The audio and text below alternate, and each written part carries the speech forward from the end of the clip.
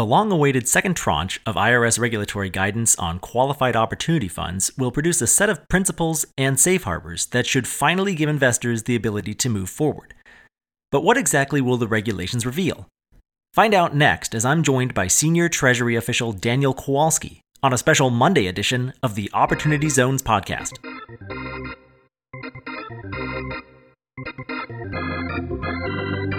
Welcome to another exciting episode of the Opportunity Zones podcast, the weekly show where we interview Opportunity Zones professionals and experts, from fund managers to tax advisors, from real estate developers to venture capitalists. If it impacts Opportunity Zones or the opportunity funds industry, we cover it here on the Opportunity Zones podcast. Welcome to the Opportunity Zones podcast. I'm your host, Jimmy Atkinson. And today I'm coming to you from the ASD Summit on Opportunity Zones at the Williamsburg Hotel in Brooklyn, New York. And with IRS guidance expected to be released any day now, I have the pleasure of being joined in person with Daniel Kowalski, Counselor to the Secretary of the Treasury. Dan, thanks for joining me and welcome to the podcast. Very happy to be here, Jimmy. Thank you. Great. Yeah, I'm excited to begin this conversation. Sure. I think it's a very timely discussion. So, as I mentioned, your title at the Treasury Department is Counselor to the Secretary. Can you tell me a little bit more about your role in the department? Well, I help handle domestic policy issues for the Treasury Secretary. He has a fairly small staff of direct reports. I am one of those people. I handle some tax, lead on opportunity zones. I also work on higher education issues, healthcare issues, Social Security, so a lot of the non-tax domestic policy portfolio. Good. And tell me a little bit more about your background. Can you tell me your personal story of how you got to be where you are today in the Treasury Department? Well, I met Secretary Mnuchin during the Trump campaign. He and I worked together on the Trump tax plan for the campaign. After we won the election, I expressed a desire to help him get tax reform across the finish line, and he hired me the day after he was confirmed. He offered to do it before he was confirmed, but I was superstitious and didn't want to do that until it was all done. And so I've been with Treasury and working for the Secretary since March of 2017. Good. You didn't want to count your chickens before they hatched, so to speak. That's right. And didn't want to jinx his confirmation, right? Of course not. So shifting to opportunity zones now, can you give me the big picture? What is Treasury's vision for the opportunity zones policy? Well, we believe opportunity zones can be transformational. We believe in the power of capital investment to provide economic growth and jobs and wealth creation in these communities. What we really see opportunity zones doing is promoting a partnership between those with capital and communities that haven't seen investments in years. Basically, the incentive will provide a reason for people to take a look at some of these low-income areas and determine and see that there's potential there and ideas there that can be invested in and can lead to growth and wealth creation. And the first round of IRS guidance, the first tranche of regulatory guidance, so to speak, came out last October. Yes. And there was an IRS hearing this past February on Valentine's Day of all days. Yes, exactly. The second tranche was completed by your department, more or less, and submitted to OIRA, which is a division of the White House Office of Management and Budget, I believe. Yes, did I get that right? That's right? And that second tranche should be released and available for public comment by the end of this month. I've heard you say a couple of times, if I understand correctly. What are some of the key issues that should be addressed by this second tranche of guidance?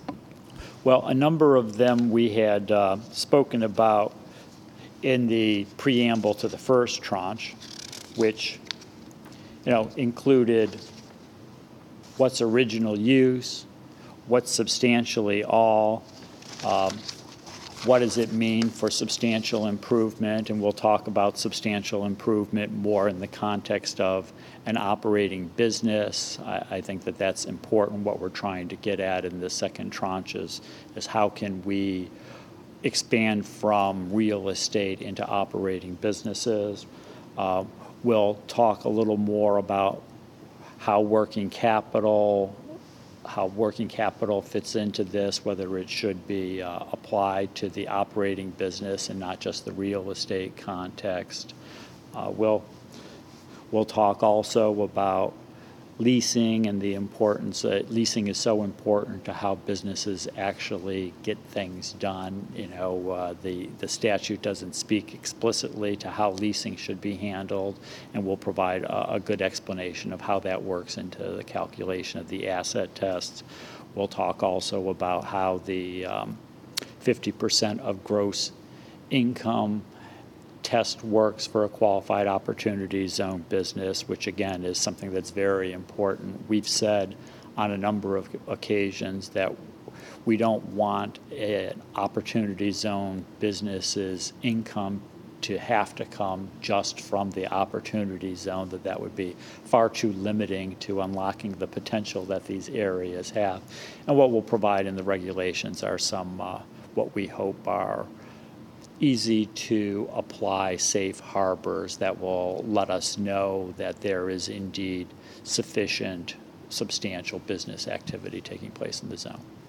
Yeah, you've started to address my next question. I was going to ask you Sorry. about, no, that's okay. That's okay. I was going to ask you about the issue of the 50% gross income test for qualified opportunity zone business, or QOZBs. Yes.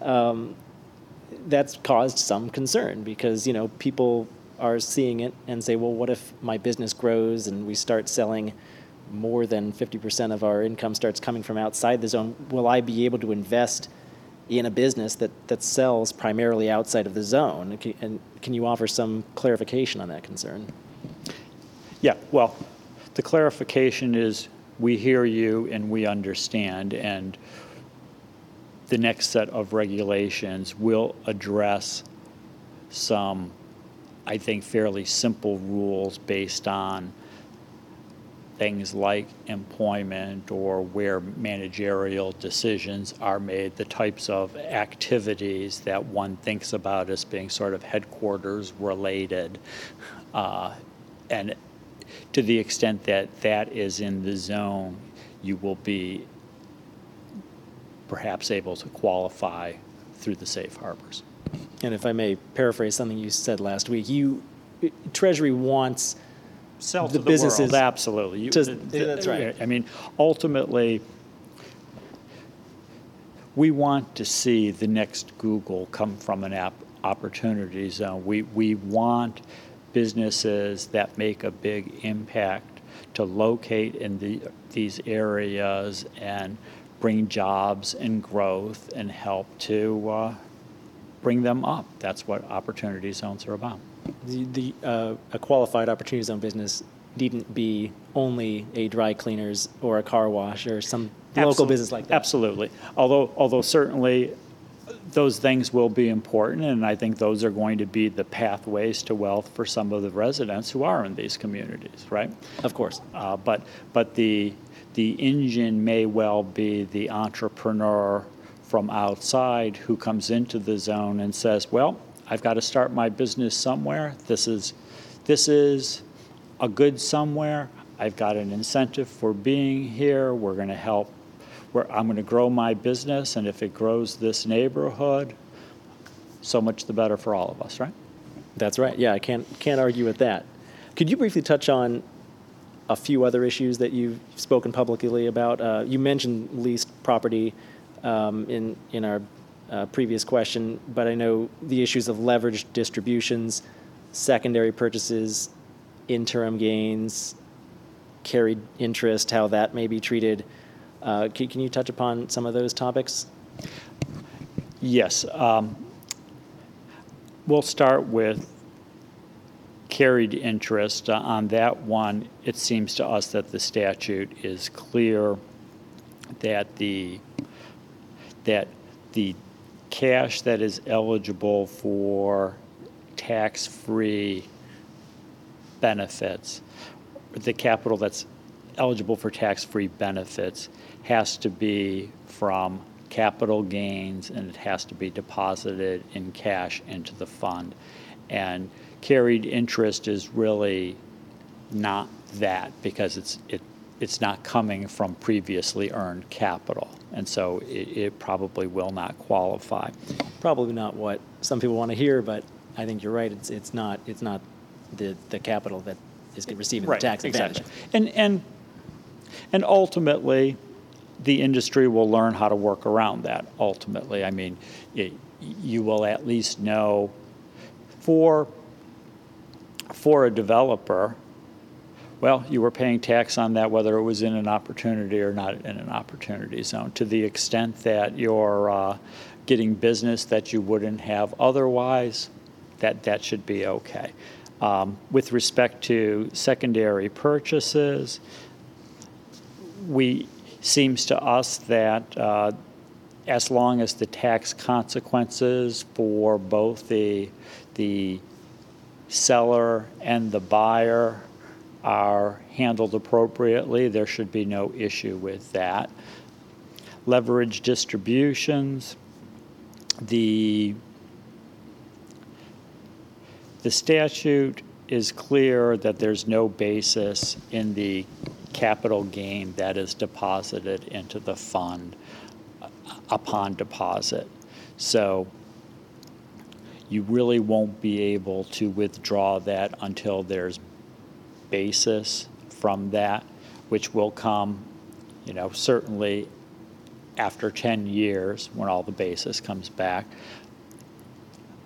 But before that point, if there is any appreciation in the business and someone in a bank is willing to lend you the money to be able to extract that, you should be able to extract that value. And that's basically the way real estate works generally. We're not trying to disrupt the way the industry typically works, but I think it's important to note that what's different is that you haven't paid tax on the capital gains deposited into the deal, right?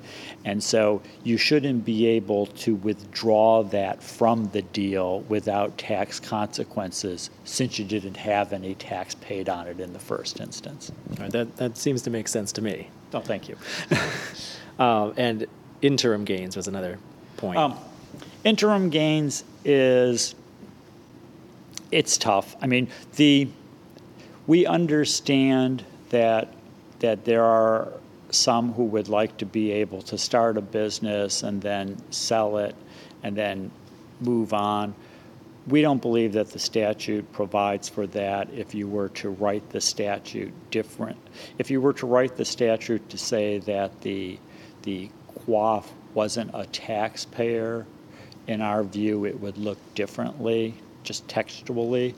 And there's also, from our standpoint, some concern that it may not be an appropriate policy either, because part of what we're trying to do here is to redevelop low-income communities, and the in and out that might go along with the churn may not actually be that beneficial for these communities. I mean, I think we see the long-term partnership as being an important component of the program.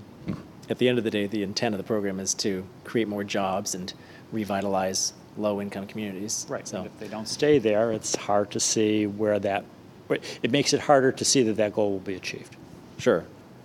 You spoke last week. I heard you speak in Dallas at the Coasis Coalition Opportunity Zone Super Conference, and today I heard you speak here in Brooklyn at the ASD Summit on Opportunity Zones. You mentioned in both instances the concept of a QAF or a investment in an opportunity zone, setting up as a fund first, primarily to do some prospecting work, and then later on making the QAF election, which is kind of an interesting concept. Could you speak more to that?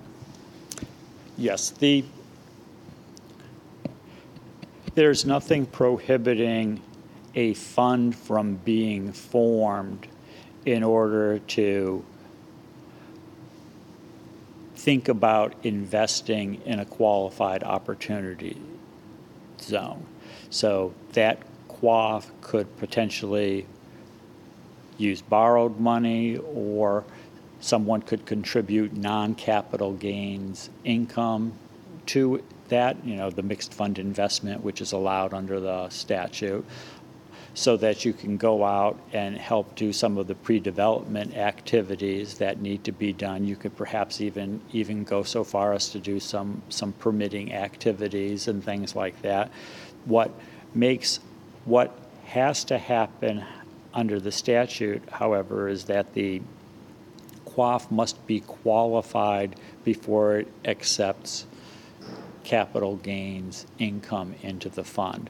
So you can do a number of activities to get yourself set up for then being able to take the tax-preferred investment. And then once you have the tax-preferred investment, hit the ground running. And then some of the daunting timelines that the statute seems to provide might look a little less daunting in that case, because you have a clear vision of what you're trying to accomplish once you get the capital gains income, and you can get that into the fund and then move forward with your plan using the 31-month working capital. It gives you a little more runway before that 31-month clock starts ticking. And that is, and that's why I pointed it out last week, because that may not necessarily be apparent to everyone, and I think it's important that as you think about it, that there are ways in which you can approach a development project responsibly here and still not run afoul of some of the timelines. Sure, that makes sense. Sorry if I'm making you repeat yourself here a little bit, but I want to go back to, you spoke about leverage distributions, and I had a question for you about investor liquidity in 2027 when that tax bill comes due on the original gain. Can they draw out capital from the investment, or what kind of capital are they allowed to draw out from the investment to be able to pay that tax bill? Well, certainly they always have the option of refinancing, right? In 2027, they may also have some basis as well, and you can withdraw the basis. There'll be more on how the 5 and 10% basis bump ups work in the next set of regulations, and those are things that could help address this situation. Good. That's the 10 and 15% basis Yes, step-ups, exactly, right? Yeah. Exactly. President Trump signed an executive order last December that established the White House Opportunity and Revitalization Council. What role do you see that council playing in opportunity zones? Well, the council will help investors in opportunity zones know what other federal resources are available to help them take on the task of redevelopment in some of these low-income communities. So for a manufacturer who wants to build a new plant in an opportunity zone but is concerned about workforce, say, are there things being done by the Labor Department, Education Department? Are there other resources that they can bring to bear to ensure that you have the appropriate workforce for when that plant opens? Similarly, for investors who say they want to do a real estate deal and they're a little bit short, are there other federal incentives that could be used to kind of be a gap closer in that case? And part of opportunity zones is to bring new people into investing in these communities, and they may not be as familiar with some of the existing resources because they're just that's not their world right now, right? And so what we're trying to do is to use the council to make them have almost a one-stop shop where they can know what other resources are available, how can those be brought to bear? And we're also considering through the council whether it's possible for some of these programs to grant preference points or other, in a tie-breaking situation, would those grants go to an opportunity zone over a non-opportunity zone because of our desire to help build up these communities.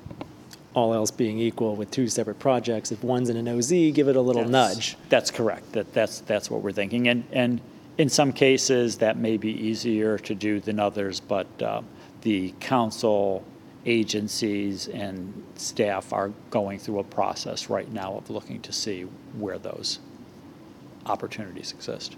Too much opportunity. Too much use of the word opportunity, right?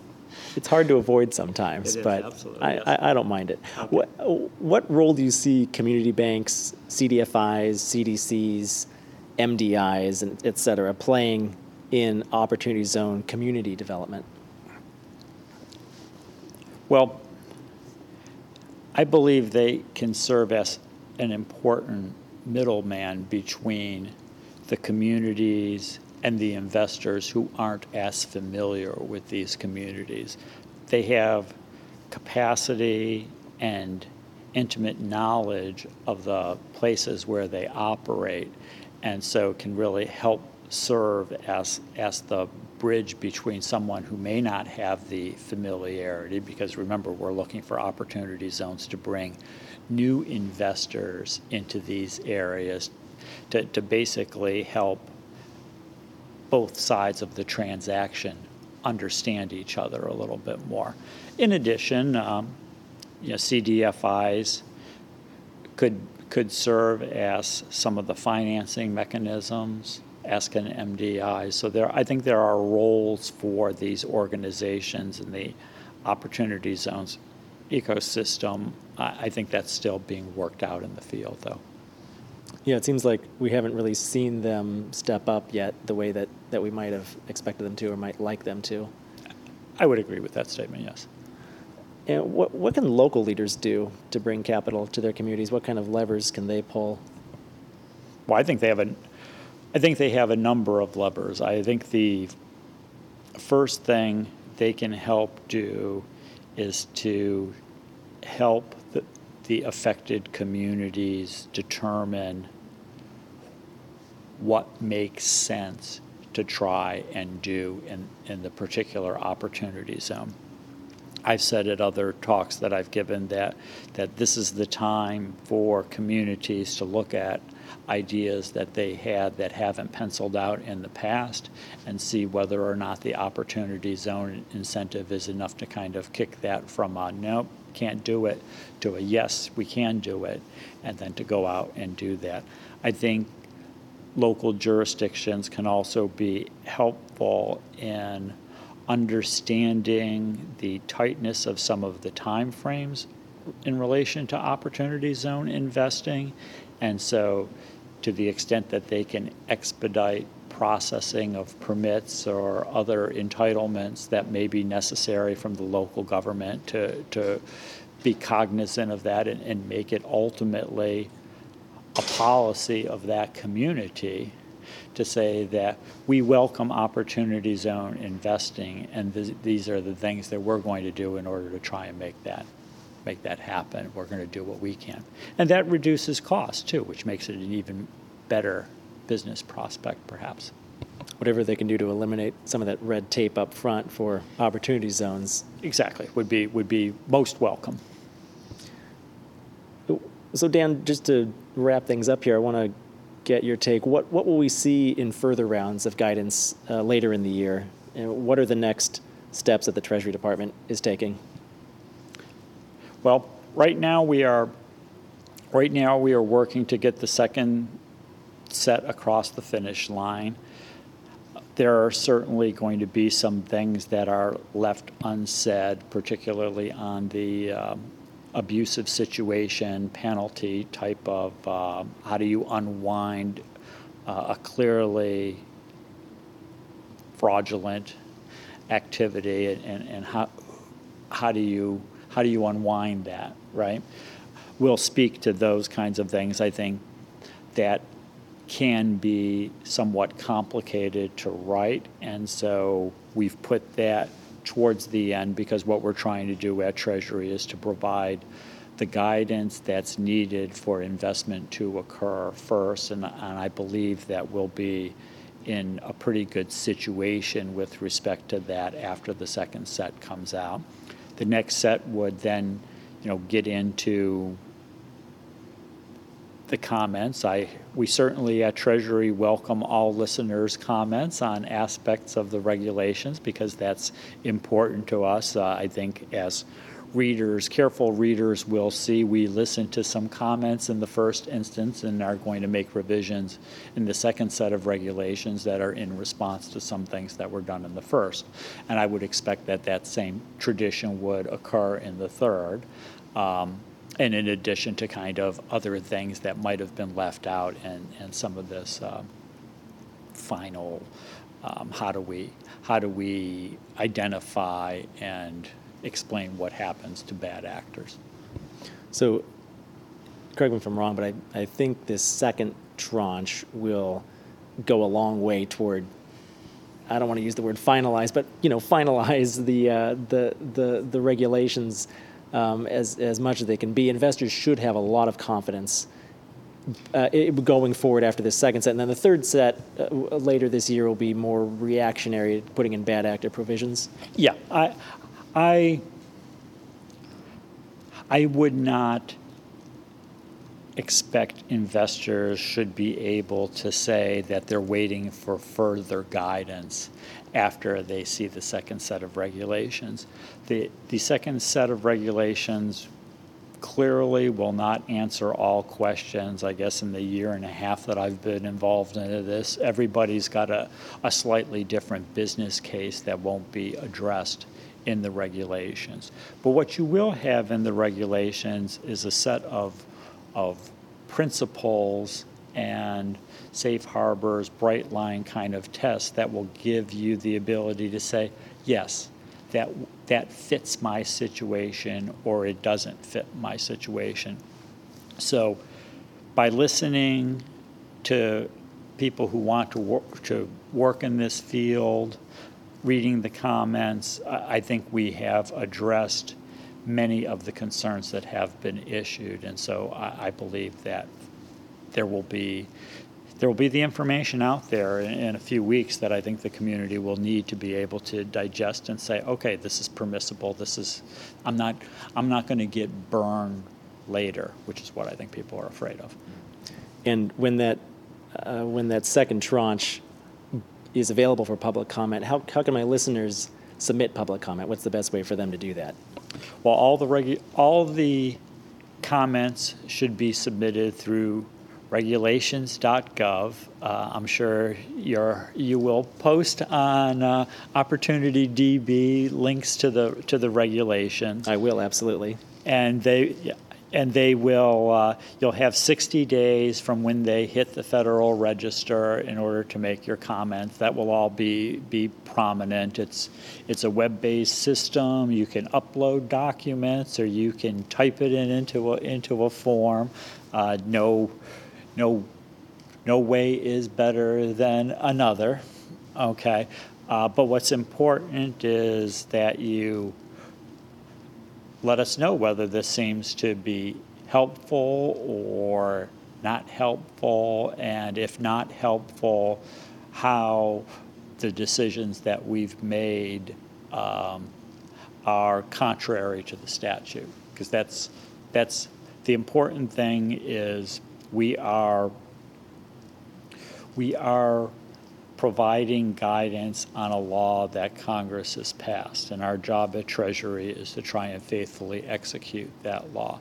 So we can't write a new law, but we can do the best we can and are trying to do the best we can in order to make Opportunity Zones a useful and friendly business development tool. Excellent. Well, for my listeners out there, I'll have links to regulations.gov and all the other resources that Dan and I discussed in today's episode on our show notes page. You can find those at opportunitydb.com/podcast. Dan, thanks so much for your time today. I really appreciate it. I know you got to head out and catch a flight soon, so safe travels, and I hope to hear from you soon. Well, thank you, Jimmy. It was very enjoyable and pleasure. Thank you. Thank you. That's it for our show today. A huge thank you to you, our listener. If you liked this episode, please rate and review us on iTunes.